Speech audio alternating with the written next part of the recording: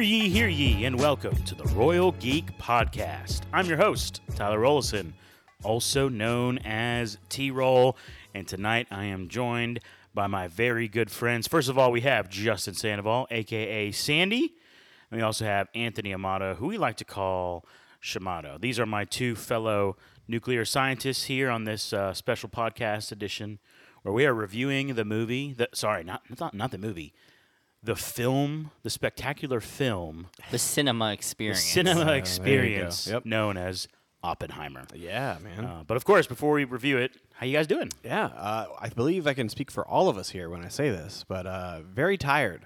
Yeah. Very tired. Yes. We were What are you talking about, man? I got plenty of energy. we were kind of crazy and went to the movie premiere very late, very, very late, and we drove very far away. Yes. But that adds all to the experience. We'll get ready to break that down for you in a second. Yeah, we'll talk about that more in a minute. Real quick business to all of our listeners, thank you for tuning in. Want to remind you to subscribe to the podcast wherever you listen, share the podcast with your friends, and to follow us on social media at Royal Geek Pod. Okay, enough of the business. We're getting into we just need to get into it tonight. Yes. Yes. We are talking about another Christopher Nolan spectacular film. Yes. Okay. Yes. And so here's your spoiler warning for Oppenheimer. We're not playing around. If you haven't seen it, it's a good time to hit pause. I guess maybe before we even do the spoilers, if you're wondering, hey, give us a spoiler-free review.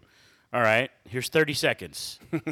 It was amazing. It was very, very. It was, very yeah, it good. was It crazy. It It felt was like a roller enthralling. coaster. Yeah, Yeah. very much so. Yeah, very good. You'll enjoy it. Yeah. So there you go. There's the Royal Geek Podcast. We'll see you next time, guys. Spoiler-free, review of Oppenheimer. But anyways, here's your spoiler warning. Yeah, Justin, you alluded to it, but let's give our listeners a breakdown of kind of what was unique about this film. Yeah. Right when we were getting the tickets, I don't even know when. Okay, yeah. So it was about maybe a month and a half ago. Something like that. Trailer dropped for tickets on sale, that kind of thing, right? And We known about this for like a year. yeah, of course, obviously we knew about it every year, but we were kind of I was late to the planning of going to see this premiere, and it said to see it in the 70 millimeter, and I don't remember seeing that advertised beforehand, and I was like, oh shoot. Yeah. So if we're gonna watch a Nolan movie, we got to watch it at peak Nolan, right? You got to watch it the way he Yeah, envisioned. Exactly. And so I went and looked it up, and only like 19 theaters in America had an IMAX 70 millimeter capability of actually having the movie the way that Nolan intended to. And we just happen to live in a state where it is about 2 hours away. Yeah, So, that's right. we went to go early tickets for Thursday, and we're like, okay, good, we're in. But then some schmuck on the podcast had to go do some wedding stuff. Hey, there was a wedding, all right? Yeah. There's a wedding I had to do. Get over it. So, Yeah. anyways, we had to do Friday. We Yep. had to do it late. It Late was really late. because the early show times were almost all booked. sold out. Yeah. It was either sit in the very front row or buy 10 p.m. tickets for a 3-hour movie. Very front row, that's Bush League. Yeah. Which is So- what we did. Yeah, we bought So we bought, just to give all of our listeners an idea, we watched this 3-hour movie, it. Yep. and it started at 11:10, and it was like roughly an hour and a half away, 2 hours. Yeah. And the pouring down storm, rain, lightning, all that kind of Then stuff. you throw in the Waffle House at the end. exactly. But, you got to do we that saw too. IMAX 70 millimeter. Yeah, and can it you was- explain this is a podcast, it's Yeah. not visual, but explain what that, there's Well- a lot of people who are listening who maybe just watch Oppenheimer, just a normal theater, or even a normal Yeah. IMAX. Yeah, so Christopher Nolan, he is a old school mentality of thinking. He doesn't have a smartphone. He still has Good for a him. dumb phone. So, but yeah, so he's all about film, and 35 millimeter was a thing of the past, like that kind of thing, right? And he still carries around that in his wallet, Christopher Nolan, Yeah. that kind of thing. 70 millimeter is the IMAX style of film. And he shot the entire movie in majority in that. Most of it, Most of it, yeah. Which, if you've ever been to a true IMAX theater, you normally, if you watch a movie that wasn't shot in IMAX, it just kind of stays in the middle of the screen, and then widescreen. like widescreen. But then certain scenes would jump up and down. Well, for the majority of Nolan's movie, the entirety of the screen was taken up, and it's just you see more. Yeah. Like for example, like the sceneries, like when they were in New Mexico, all those scenes, Yeah. you got to experience like the night sky along with like the desert plains and Right. just the interaction between the actors and Like stuff. if you ever watched like an IMAX movie for like at a museum, Yeah. for like in the ocean, or like IMAX movie like showing you mountain ranges, Yeah. like it's the full massive square. Yeah. Like it's not a widescreen, it's a perfect square. Yeah. essentially, and like the aspect ratio is the aspect full. ratio. Like everything is like it's Yeah. as wide and long as it possibly be. it's hard to explain. It was Yeah. remarkable. One of the interesting things that I found about it was, as well, is when they put words up on the screen and you have to like move your head. Yeah. Like that's like yeah. it's one of the weird like little Yes. things, because if it's something that's on all the way to the left to all the way to the right, like you can't get it all. Which right at the beginning, Yes. the very first, like before you even see Oppenheimer or any shots, there's like this. It was like a flame, right at the beginning. Yeah. and then it had like a couple words, like a couple sentences. Yeah, in it there. was talking about Prometheus. Yeah, Yes. Prometheus. Yeah. Yeah. And literally, like you said, you had to turn your head as you read it, and you're Yeah. like, "Oh my gosh, I got to read fast because I don't want to miss the next line. I don't want it to go off the screen." Yeah, but so Yeah. it looked beautiful. It was stunning. It was honestly a very stunning movie to watch. Like visually, like it was on point. And it wasn't that expensive. It's not like All right, yeah, no. compared to just a normal IMAX movie, it was like $2 more. So it's not like we spent crazy money. The crazy part is that we were up really, really late. Yeah, you know? that was a thing. That's what made the experience. To be honest with you, But the theater was full. yeah, I was gonna say Nolan puts butts in seats, man. Yes. like every single seat in that theater was sold out. Sold out. Yeah. Yes. It was fun to be in a packed out theater again. It really Yes, was. it really And, was. Yeah, it was awesome. The quality of film, it was deserving for sure. Yeah. So. Yeah. I do think it's interesting. Before the movie started, we were kind of like placing bets on how the movie is going to start. Normally, with big movies, we're like, "Oh, let's guess the opening scene," that kind of thing. Like right? the first thing we'll see. Yeah. The first thing we'll see, and we're all placing our bets. The T-Roll's big thing was it was going to start opening a boardroom meeting. Yeah, right. some sort of boardroom meeting. Yeah, and debriefing. Shimada was like, "Oh, it's going to be some sort of countdown." Yeah. And then I was like, "It's going to be a slow zoom in on Oppenheimer's face." Well, I believe I'm going to get the credit for the first place because it was a slow zoom in on Oppenheimer's face, but it was Oppenheimer's face in a boardroom, and there was a countdown sequence or / number sequence of number 1 fission and number 2 fusion. So Yes. we did like the 3-headed dragon there, man. I think we kind of This is why you got to listen to Royal Geek Podcast. Yeah. You know, like we don't miss on this. we know things. Yes, you throw out enough answers, Yeah. and something will be right. Say enough junk, when you're Yeah. walking into the theater. Yes. We'll get right on something. Exactly. But it was a fun experience. It was a fun experience. No, it was freaking awesome. Okay, what else about the experience? And it was the sound. Oh my. Yes. gosh, Which we'll talk about dude. the actual bomb later. Let's hold off on that. Yeah, that's a But just big the twist. sound in general. Yeah. Yeah. Yeah. The sound in general of the film. He would hit you with these moments of just like extreme sound. Yeah. And it was crazy. It was it was Nolan-esque. It's what he does. He like has these moments of like these really big like moments that break away, where it's like it's the universe basically he's showing, and like he's showing either fission or fusion reactions going on, and just different things that are going, like sparking ideas and like things like that throughout the movie that were just a little bit like just like Jarring. hell on you. Yes, Yeah. yes. Jarring is not the worst word to use for that. Yeah.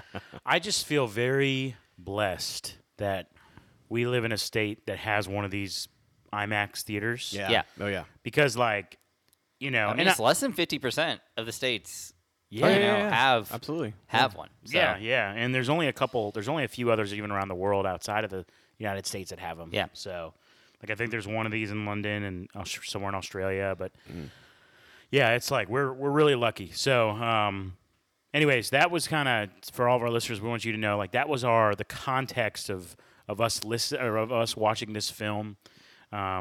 We made a trip out of it. Yeah. We got out of the way for the viewers. Hey, listeners. I think we're going to try to do one blockbuster, the biggest blockbuster every summer. We need to go. Yeah. Back to check it out. Yeah. Yeah, We'll check it out on the we'll IMAX do our screen. pilgrimage. to that Epic IMAX. Yes, absolutely. All right. the actual movie. I don't even know where to start. Yeah. Okay, so what I would say is like one of the biggest things that I took away was I was not expecting as much of the movie to be set outside of the actual creation of the atomic bomb as it was.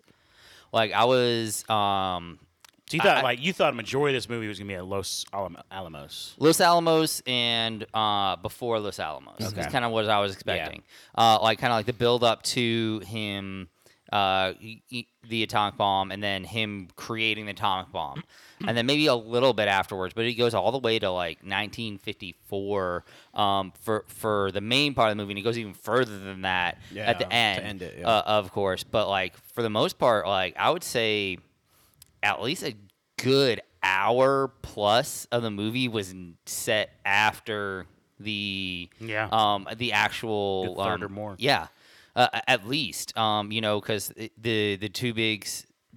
So setting up like the way that it goes like chronologically, they do a little build up of his life before Los Alamos when he's in school and he's meeting certain physicists. He's kind of like you're seeing him run into big names in the world like Niels Bohr and different characters, Heisenberg, all those type of people. And then you have his recruitment and his time at Los Alamos, which is a huge part of his life as well. And then there is 2 time periods after Los Alamos that I feel like were the more surprising parts that were actually included in the movie, and one of them was significantly after.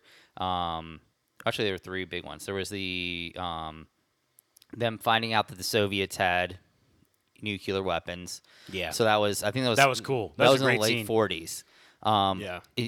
Was what that was, and then you have his hearing for his clearance, which was a big moment, which was a large part of this movie. It was a huge part of this movie. And then you had the hearing for Senator Strauss. That was like the last main chunk, which was at least chronologically, which is probably right around 1954-ish, somewhere in there. So that was the last chunk of time that it was. So, but it did a lot of jumping around. Dude, in general, say that again. Yes, it did jump around, man. Holy smokes! It was like even like within the first 10 minutes, I'm pretty sure you're touching on 3 different time periods. Within that, it was multiple decades. Pretty epic. And I think on top of just the jumping around, the change between black and white and color, also like kind of naturally throws off your mind because as we think of black and white, we generally think of as older, but it wasn't a time-based issue. As we were, thinking about it. As we thought it was on our drive home, we were having a discussion about what that meant. Yes. So it turned out it wasn't a time-based issue. If it can be believed, what no one thought it was. I threw out a little bit that I thought some of it was at least from the perspective of like Strauss's character was when he was describing Oppenheimer, but apparently Nolan was talking about how when it was in color it was subjective, when it was in black and white it was objective. So basically, up for interpretation or not, what was going on in the situation. Right. Which I'm actually surprised that like Nolan he addressed it, because sometimes he just leaves things, just figure it out, right, that kind of thing, right? But he actually Inception. Yeah. Oh, trust me. And he actually said it. He made that statement. So it was overall, dude. This movie, the timeline was a little confusing at first, right, T-Roll? Yeah. Like it was. Speak for yourself, man. It was easy to understand. Oh yeah, you got that. As he leans over to me, like, what year were you? I literally, I leaned over and I said, I do wish I knew what year it was. Where like are in some we? of these, in some of these scenes, it's clear that's as people somewhere are leaning after. over me, what time period do you think this is?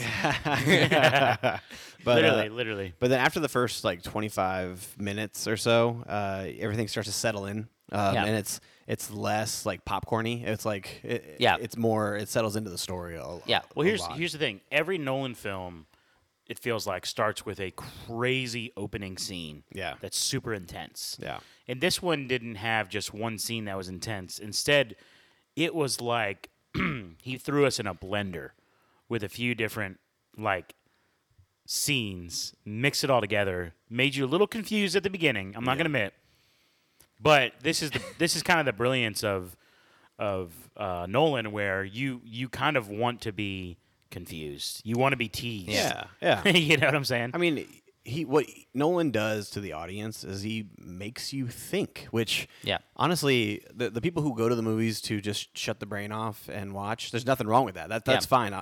There is that moviegoer, but the ones that go to the movies and they're challenged, like that makes the movie experience. Yes. To be honest with you. Exactly. It elevates it just a tad bit more. Yeah, it really does. So, anyways, it was kind of all over the place at the beginning. Yeah. And something else that was kind of all over the place was like, I mentioned to Shimado as we were walking out of the movie, I said like, this movie might be like the number one movie of, it's that guy. It's that guy. Yes. And I just want to throw out some of the names that were in this movie. Okay. Cause, it's quite vast. All right. We had Gary Oldman was back as Truman, which was great to see. Cause he is such his a one really scene, good character actor. He was compelling in that one scene he had. Oh yeah, he only had that one scene, but what he did in that scene was amazing. James Remar, some of you guys may know him as he played Raiden in the Mortal Kombat Annihilation, in the second one, right? Which I was just like, just seeing him again was awesome. I guess I should say. Casey Affleck, which is Ben Affleck's brother. Another great scene where he was. Like, you controlled that scene. Like, you felt the menace from that character. Why don't you guys say who these people were in the movie? Oh, okay. Yeah, sure. Let me go. Well, Truman. I mentioned Truman for that one. But then... was he George Marshall? Was that Reamer? No, Reamer was Henry Stimson. Oh, Stimson. Yep, Okay, and my then bad. Casey Affleck was Boris Pash, which... I mean, he did. You said a great role. And then Dr. David Hill was played by Rami Malek. Yes, which was insane. Just seeing like somebody like that, like somebody who's won an Oscar. Oh, right. Exactly. Oh, I'm gonna be in here for like 5 minutes total. Yeah. Right. And Benny Safdie, he played Edward Teller, which he was in like a kind of like a fat suit a little bit, and he had a thick accent, which Benny Safdie doesn't really have that thick of an accent in real life. Yeah, but the Teller character was really interesting. Yes, he was. He was more of like the practical guy. Like he was like trying to like make it bigger, super bomb is what he wanted to do, that kind of thing. Jack Quaid, obviously, he's recent fame of The Boys, which has been great. He played Richard Feynman, and then Josh Peck from Drake and Josh. Yep, and he played Kenneth Bainbridge. I'm telling you, man, Dane DeHaan, which he's the one who presses the actual button on the test. Well, he's the one. No, he would do the. He was the abort button. That's that's what his job was. His job was to. He was. That's why it was so like the meter so big, because he was looking at that meter, and that's why it was so intense in that moment, because he was like hand over the button, because he knew he had to hit it if it ever went over. But there was just like it was just an intense moment for a character in that moment. Yeah. Oh yeah, that was an intense scene too. Yeah, it was intense. Dane DeHaan played Kenneth Nichols. Dane DeHaan from The Amazing Spider-Man. Yes. 2. Matt Damon obviously played Leslie Groves. Matt Damon was awesome in this movie. Yeah. Matthew Modine, he played Vannevar Bush, which Modine from Stranger Things, obviously, but I enjoyed his character too in this movie. Florence Pugh was as Jean. She was kind of like the love interest in the beginning, and then kind of tangled. She was through a commie. Yes, exactly. Yeah, commie. Michael Angarano. He was in like a bunch of like Sky High. He was in Sky High, Forbidden Kingdom, Almost Famous, that kind of stuff. Yeah. Let's see here. Who we got? Josh Hartnett. He's former teenage heartthrob. Josh Hartnett back now as Ernest Lawrence. Like you see, I'm going on and on with these names. Bernard himself from the Santa Claus was in this movie as was it Isidore David Robbie? Krumholtz. Yes. So he was was awesome. great. He was one of the better characters in this thing. Yeah. I mean, there's so many more like to throw in there, like like Jason Clarke from. Yes. He was. Oh my God. He was a character you love to hate in this movie. Like you just like the way he was set up. He was the interrogator, the main interrogator in that scene. Yeah, that guy was a You know, if you are a fan of like Scott McFarlane, Scott Grimes, who plays Steve in The American Dad, and he's also been in a couple other like major things. He was in the show The Orville. He was one of the council that was with Strauss. It was Strauss, him, and then Han Solo, of course. Yes, we're all Han in that Solo scene. himself. He was a very compelling like protagonist in that moment, as things unraveled. Yep. Robert Downey Jr., Emily Blunt, Cillian Murphy. You mentioned Jason Clarke. Tony Goldwyn was in this movie too. James Darcy. So Kenneth Branagh. So anyway, all those names. It's like Nolan calls actors, and they're like, "Oh yeah, sure, I'll be there," even for it's like 2 minutes of screen time. So by the way, have you guys seen like a comparison of Cillian Murphy and actual Oppenheimer? No, I have not. I mean, pretty good casting. I'm going to show you guys just Hey, here. wow. Again, this is a podcast, so nobody can see what I'm showing you guys. Yeah. But Look it up. Yeah. Yeah, I mean, very good casting. Especially when he was like fully dressed up, like he the had part. like the style of him smoking the pretty well cigarettes spawned. or Yeah. the pipe. Yeah. Yeah, and it makes sense why everybody smoked back then. It was just really stressful. Yeah. Yeah, exactly. But But I mean, yeah. but I think again, speaking to the brilliance of Nolan. So one, it's kind of like what you said. Nolan can call these actors and say, "Hey, I want you to be in my 3-hour movie for about 6 minutes." Yeah. Sure. Right. Matt Damon did an interview recently, and he was going to take a acting hiatus for a Break, while. yeah. And he told his wife, he said, "Okay, I'm doing this. I'm taking a break. I'm not going to film any movies for a couple years unless Christopher Nolan calls me." Yeah. He said that to her, and that was the caveat. And he said no sooner than 2 weeks later, after saying that to his wife, that they're going to take a break from acting. Christopher Nolan called Yeah. and said he wants him in his movie. There you go. And so now he didn't take a break. So he's Yeah. hopefully taking Yeah. a break after this movie. So It's amazing. So it speaks to the brilliance of Nolan but also, and this is what, like, when, today people have asked me about this movie, like friends I've seen in town, and like, hey, what'd you think? I was like, well, I mean, it felt like a roller coaster. it did. But what I said is,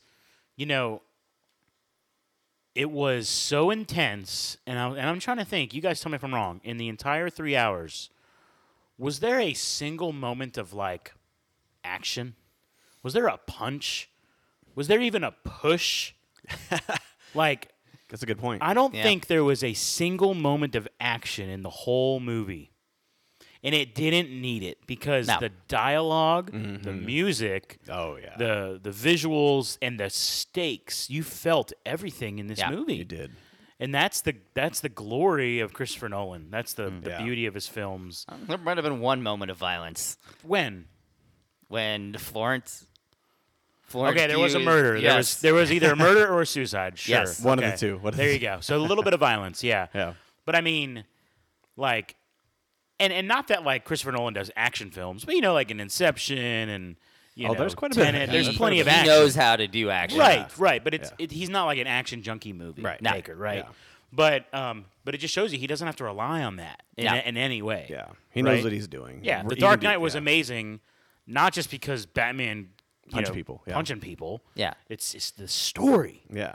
And the story, and I think that's what's so unique about, at the beginning of the movie, I was confused. But, like, if he would have just done a chronological film of this in order, it wouldn't hit the same. No. But you're because he takes you all over the place and he takes you on a journey wondering what's true, what happened, who's the Yes. spy. Yeah. Yes. Right. Who's the spy? I mean, to tell you the truth, a very underrated part of the movie in my mind was the villain reveal and the villain build with everything that was going on with, as it was going through and it being revealed, almost at the end of the movie that Strauss was pulling all these strings Right. to undermine Oppenheimer and get him out of government work, get him out of the limelight, all this, this sticking moment that was this other hearing that they show a small part of, where Oppenheimer had slighted him and kind of turned some of the scientists against Strauss in general, and when he was a part of the Atomic Energy Commission, which still exists today. Oh. It's not called that anymore, but it still exists. about that? Yes, it's the Department of Energy now. But anyway, but yeah, so he was. It was very interesting seeing this villain reveal that you weren't really even expecting to actually see. You were kind of like not expecting there to be a villain in a lot of ways. Yeah. But it turns out he very much has this one person who, through most of the movie, at worst you were kind of thinking was, a like ambivalent force, and at best was a positive force. Yeah. And like, because one of the very first scenes they show is him, him trying to recruit him to Princeton to, run their department. Yeah. Like it wasn't like he was, being purposefully antagonistic to Oppenheimer in any way. Yeah, Strauss wasn't always antagonistic towards him, for No. sure. No. Which Robert Downey Jr. did a phenomenal job as Strauss. Yes. Like, Yeah. Which, That if was there are good. any Oscar noms coming out of this movie, it's going to be Robert Downey Jr. I think. Like, he did a Think great so. job. Yeah. No, I mean it was awesome. I think Emily Blunt has a good chance too. Emily Blunt too. Yeah, she has a good chance. She's a supporting actress. Yeah, very good. Yeah. But yeah, the villain reveal towards the end was awesome when he because he mentioned kind of early that somebody must have slipped classified FBI. Oh my gosh, FBI files on Oppenheimer to the informant, the guy Yes. who wrote Borden? up the report. Borden, yes, thank you. But it turns out he was in the room the whole time. Yes. And like so you see that same scene an hour and a half, 2 hours later from when we first see it. Yeah. And he's just in the corner, but the way the camera was shot, you didn't know it. Yeah. Just freaking Nolan, man. Just Doing his thing. yeah. Every time you watch a Christopher Nolan movie, it feels like you really have to go watch it again to really Yeah, understand absolutely, it. And I feel that way with Oppenheimer. Like I'm probably gonna have to watch it again to fully grasp everything. I agree. But I'm willing to. So Yes. but yeah, man, the Robert Downey Jr. His character of Strauss was compelling. Yeah. Yes. And so the crux. So he was one thing. So help me make sure I got this right. He was hoping to be on the president's cabinet. Yes. And to do that, he's got to obviously go through these congressional hearings where Yes. they review him, Uh-huh. make Pretty sure much. he's qualified. You Yes. got that Right, Yep. and it's all public. Everybody, you can watch these things. And that's why his close relationship with Oppenheimer, who was at that point in time, his security Clearance. His security clearance had been removed. Yeah, Yeah. removed. Revoked. Yeah, Which is interesting because he shot himself in the foot. In a way, Strauss did Yeah. this to himself. Exactly, By right. destroying Oppenheimer, he Destroyed himself. it destroyed came back himself. to him. Yeah. Yes. And so, what does it mean that his security clearance? What's the significance of that? Because it's still like I don't actually understand what that means. For a physicist like Oppenheimer, this would have been like someone saying you no longer have a degree in physics. Because every top secret program, everything that he was doing, he can no longer work on. Oh, you need all these clearances to know what's Yes, going on. to be able to be a part of these programs. Like if you ever want to be a part of any of these programs, you have to have certain amounts of security clearance. And Okay, great, got it. it was literally that was him destroying his career. That's Right. what that was. Right. Him losing that. That's why that board meeting where they were reviewing his security clearance Yes. was so important. Yes. Yeah. Okay. All right, that's helpful. But yeah, it is interesting how Strauss. It's like, the movie's about the bomb. Yes. The movie's about Oppenheimer, but it's also really about Strauss and like him trying to get on the presidential cabinet. Yeah. Yes. But if it's easy to miss that. Is what I'm trying to say. Like, Yes. like you really gotta, you might not catch that. Yeah. But that's the crux of like his desire, his ambition. So, but yeah, like he created this monster, like when it didn't really seem super necessary. Yep.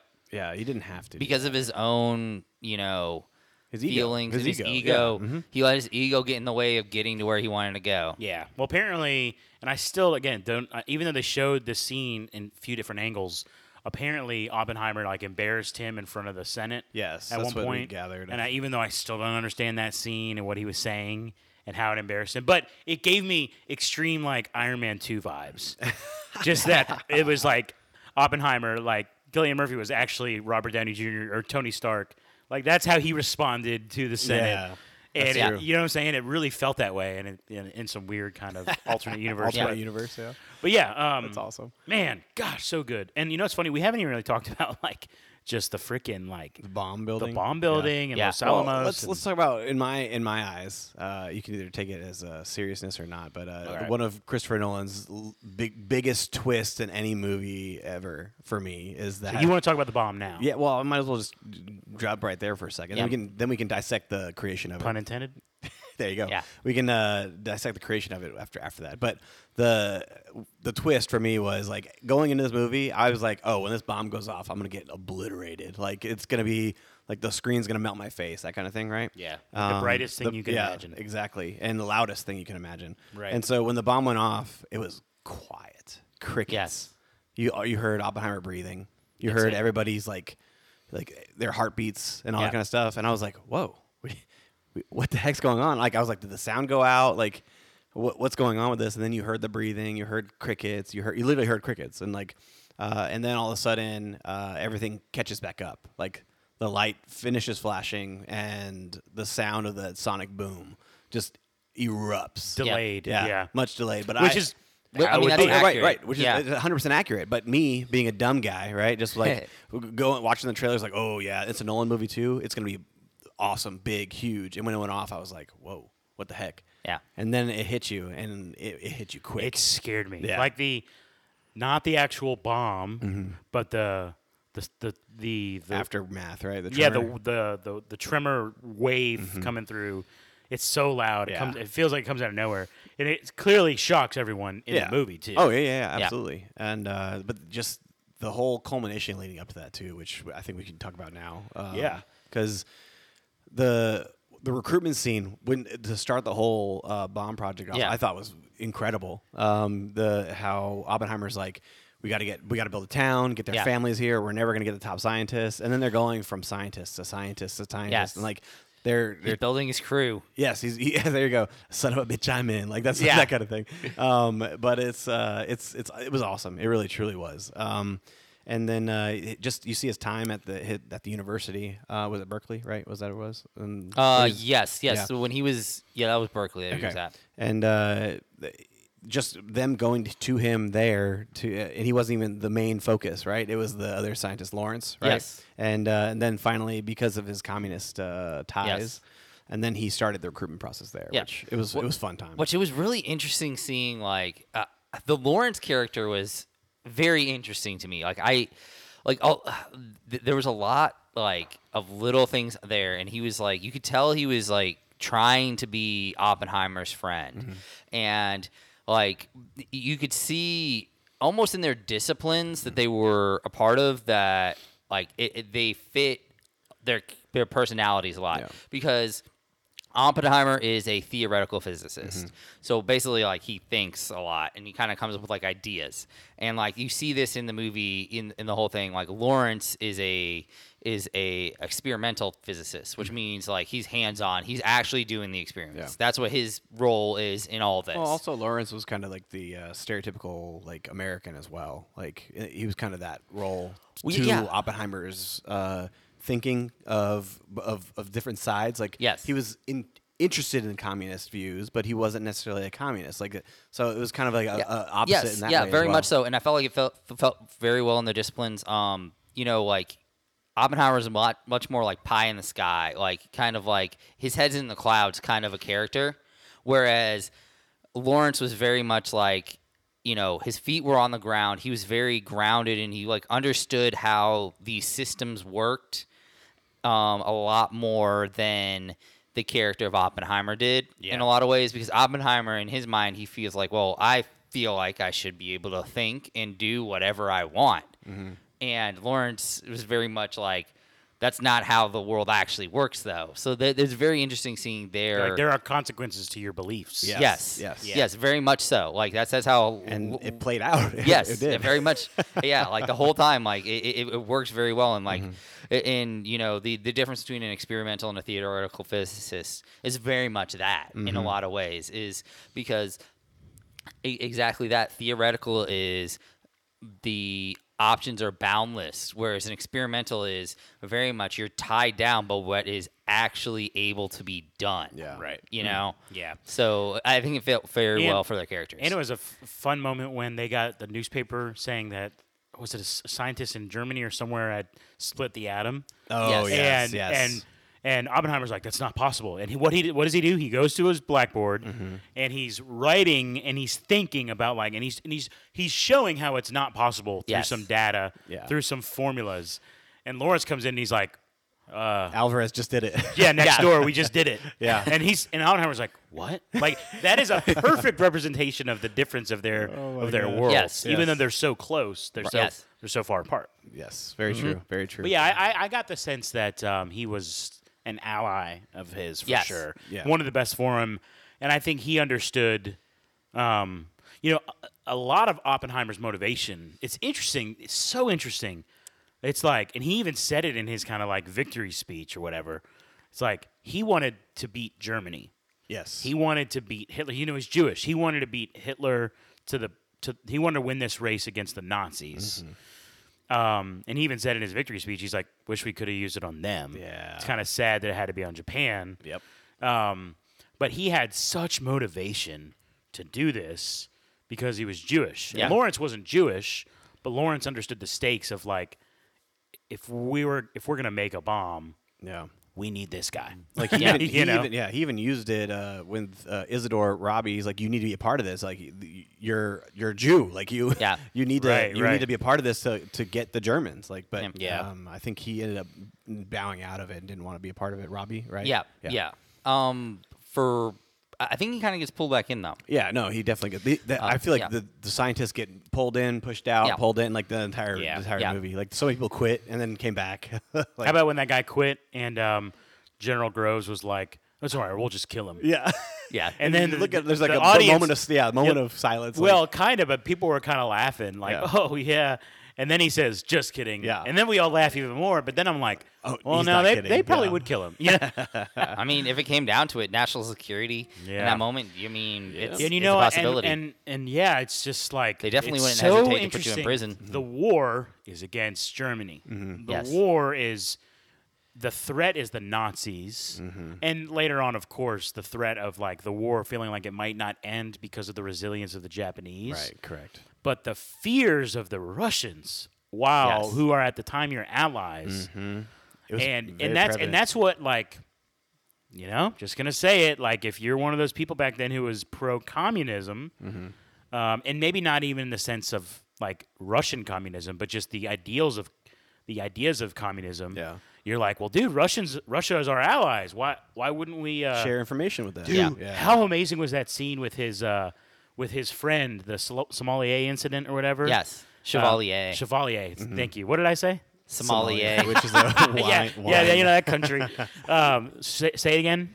Chevalier. So that's his friend. That's that guy's name.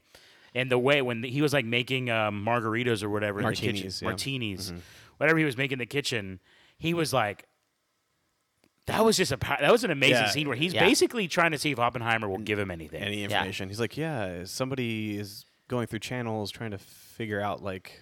We wouldn't happen to know. There's a freaking communist. Exactly. Yeah. And you could see it in Oppenheimer's face. He's like, he turns around and gives him a stare. That would be treason. Yeah. Yeah. I mean, that was a crazy scene where it's like, and again, he is not a practical. He is just Oppenheimer is just let me think about these ideas. Yeah. But when it turns out that the woman you love is a communist or your closest friend is a communist, now it hits different. Yeah. Right. And the thing is, he was surrounded by people who had relatively strong connections with the Communist Party. Yeah.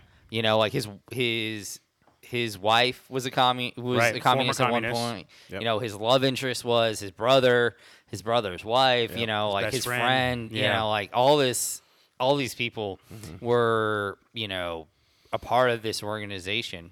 And it's kind of sad for a second because it'd be like almost like, although to tell you the truth, I don't think that hearing would have changed at all in any way, even if they had been able to. But if they could have like dropped them into that moment with him being so like affirmative in that moment and being like, that'd be treason, and basically just saying no, like so firmly and so straightforwardly, like that would be a huge way to show you're not. It would be like if somebody had been dropped in and just seen that and scene. he admits it, right? He says in that his clearance meeting, he's like, I understand. I regret now that I didn't say something immediately. Sooner, Yeah. I don't know, man. That's crazy to imagine what life was actually like. Was actually like in America back then. Yeah. The communist. The communist scenes in here, they did stand out. Like they were, were very intense. But like, it was like who's playing who kind of thing as well. Gosh, dude, it was good. It was entertaining. So good. Okay. Gosh. One of the best lines for me. Oh, okay. It was a conversation between Albert Einstein and Oppenheimer. Yeah. And it's when they are doing the math to try to see what the aftermath of the bomb would be. And so Oppenheimer brings Einstein the sheet of paper of the math. And Einstein looks at Oppenheimer and he's like, I'm probably going to butcher this, but anyway, he says, the man of quantum probability is coming to me for accurate calculations. Like, it's just, it's true. Like, it goes back to the different science or same science field, but like different ways of doing it. But like that was Einstein. He was basing all of his things on calculations, right? But Oppenheimer is all in probability and thinking and theorizing and all that kind of stuff. Well, it even comes down to like when he's drawing on the board, he has them separated into 4 different groups. Mm-hmm. Like even if you just think about that, like they were doing 4 different disciplines on the same thing. Mm-hmm. Like just showing you how different everything is. And of course, like Einstein. I mean, Einstein was an interesting character, but I feel like he was more of a plot point between Oppenheimer and Strauss more than a real he was relatively interesting in his own idea, but that's what he mainly was. He was a point of contention between those two men, Oppenheimer and Strauss. Yeah, that's true. He was, but he was also. It felt like Oppenheimer and his incredible cockiness and arrogance. That was the only person he would go to like get wisdom from. Yeah. You know what I'm That's saying? true. Like even in the beginning, he was Strauss is like Einstein, the greatest mind of our time, and then he said his time. Like right. Yes. Exactly. Yeah, exactly. Profound respect for him, but he was still like his. There time. were definitely like Oppenheimer definitely had moments where like these brief almost one-liners of arrogance. Yeah, that's true. Very true. Like that's why I'm considering it. Like things like that. Like just like little things like that. And the way he talked about Einstein in that moment was very much like dismissive of him in that moment. Yeah. Another line, and it's not really a line. I might not get it totally right, but just the scene involved Einstein that really stuck with me was, I think it was towards the end, but where he's telling Oppenheimer Einstein himself left his country because he was German. Mm-hmm. Yes. But he's also Jewish. So, he left his country when he was no longer welcome or when his country turned his back on him. And he kind of said to Oppenheimer, are you prepared to do that as well? Yeah. Because, now that the war is over or the bomb has been dropped and we're in the aftermath, you're not as necessary anymore. Yeah. And another scientist told him that, too. It's they have a usefulness for the scientists now. They need them now, but when it's over, they throw them away. Yeah, exactly. Which is just classic government. Which they turned him into. They really did turn him into a martyr at the end. It was. Yep. Yeah. It's really sad. Yeah, it was. I think for me, another one of the most intense scenes was him giving that speech in the gymnasium. Oh my gosh! And that was it wasn't real. It was weird to see. Yeah. That was all in his head. You know? It was. Oh my gosh, dude! It was intense though, because you saw the moral quandary that he was facing of knowing that he created a bomb to drop on the Germans, right? But America has a weapon, and they're going to use the weapon. That was a big. That was. And then it was out of his hands. Yeah. I think it was a little bit too. It was it was very much about that, and the like the fanaticism that they even showed in his own group, like the way they were reacting. Like you see all these people doing like petitions and like in that moment, like you see cheering, right? You All see that, like yeah. just like insane cheering, yeah. the stomping, the Like insane. People were literally making out. People Yeah. were vomiting. Like Yeah. it was a like It was true victory. Yes, but it was showing like this like insane fanaticism Yeah. without any base in reality. Is kind of how it was. I saw it in that moment, like not understanding what you have done. You're just glad that you did it. Yeah. in a way. exactly. They're glad that they beat the enemy. However, but what they're not seeing is, in order to beat the enemy, they had to murder Yeah. hundreds of thousands of people Uh-huh. to get that accomplished, and they didn't see that. And then Yeah. here we are. This gets into the commentary and the discussion that comes from this, which we had in the car last night, right? Where it's like, and they had a moment where they're talking to not Truman, but like, what was it, the Secretary of Defense or something? Oppenheimer's on the couch. Oh, looks like my dog got a hold of the toys. So if you're hearing her with the squeaky toys, sorry about that.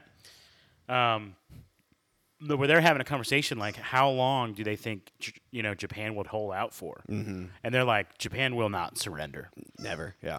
And it felt like, and I think it still does feel like this even to me, as you know, this is just my opinion.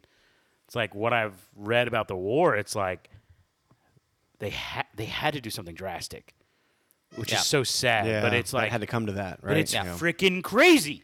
Our country did that to another country. Yeah. Yeah. To two cities of innocent people. And like there's also like the firestorm of Tokyo where they just Yeah. like a raid. But that was normal. Like raids were normal. Mm-hmm. Like it very sad, don't get me wrong. But like there's a lot of effort that goes into raids. Yeah. To drop one singular bomb from one plane. Yeah. Like just a couple dudes pushing it over the edge. Yeah. And it was crazy that they said, we got to drop one to show them that we mean business, and two to show them that we can do it again. Like, Yeah. Yes. that's just insane. Yeah. Insane thinking right there. Yeah. Well, and like at that point, okay, so like the mentality of there was something that was going around Japan called the 100 million sacrifice, which is literally the idea of every single man, woman, and child would fight to the death in an invasion, which would be an insane loss of life on both sides, like in an invasion. And then,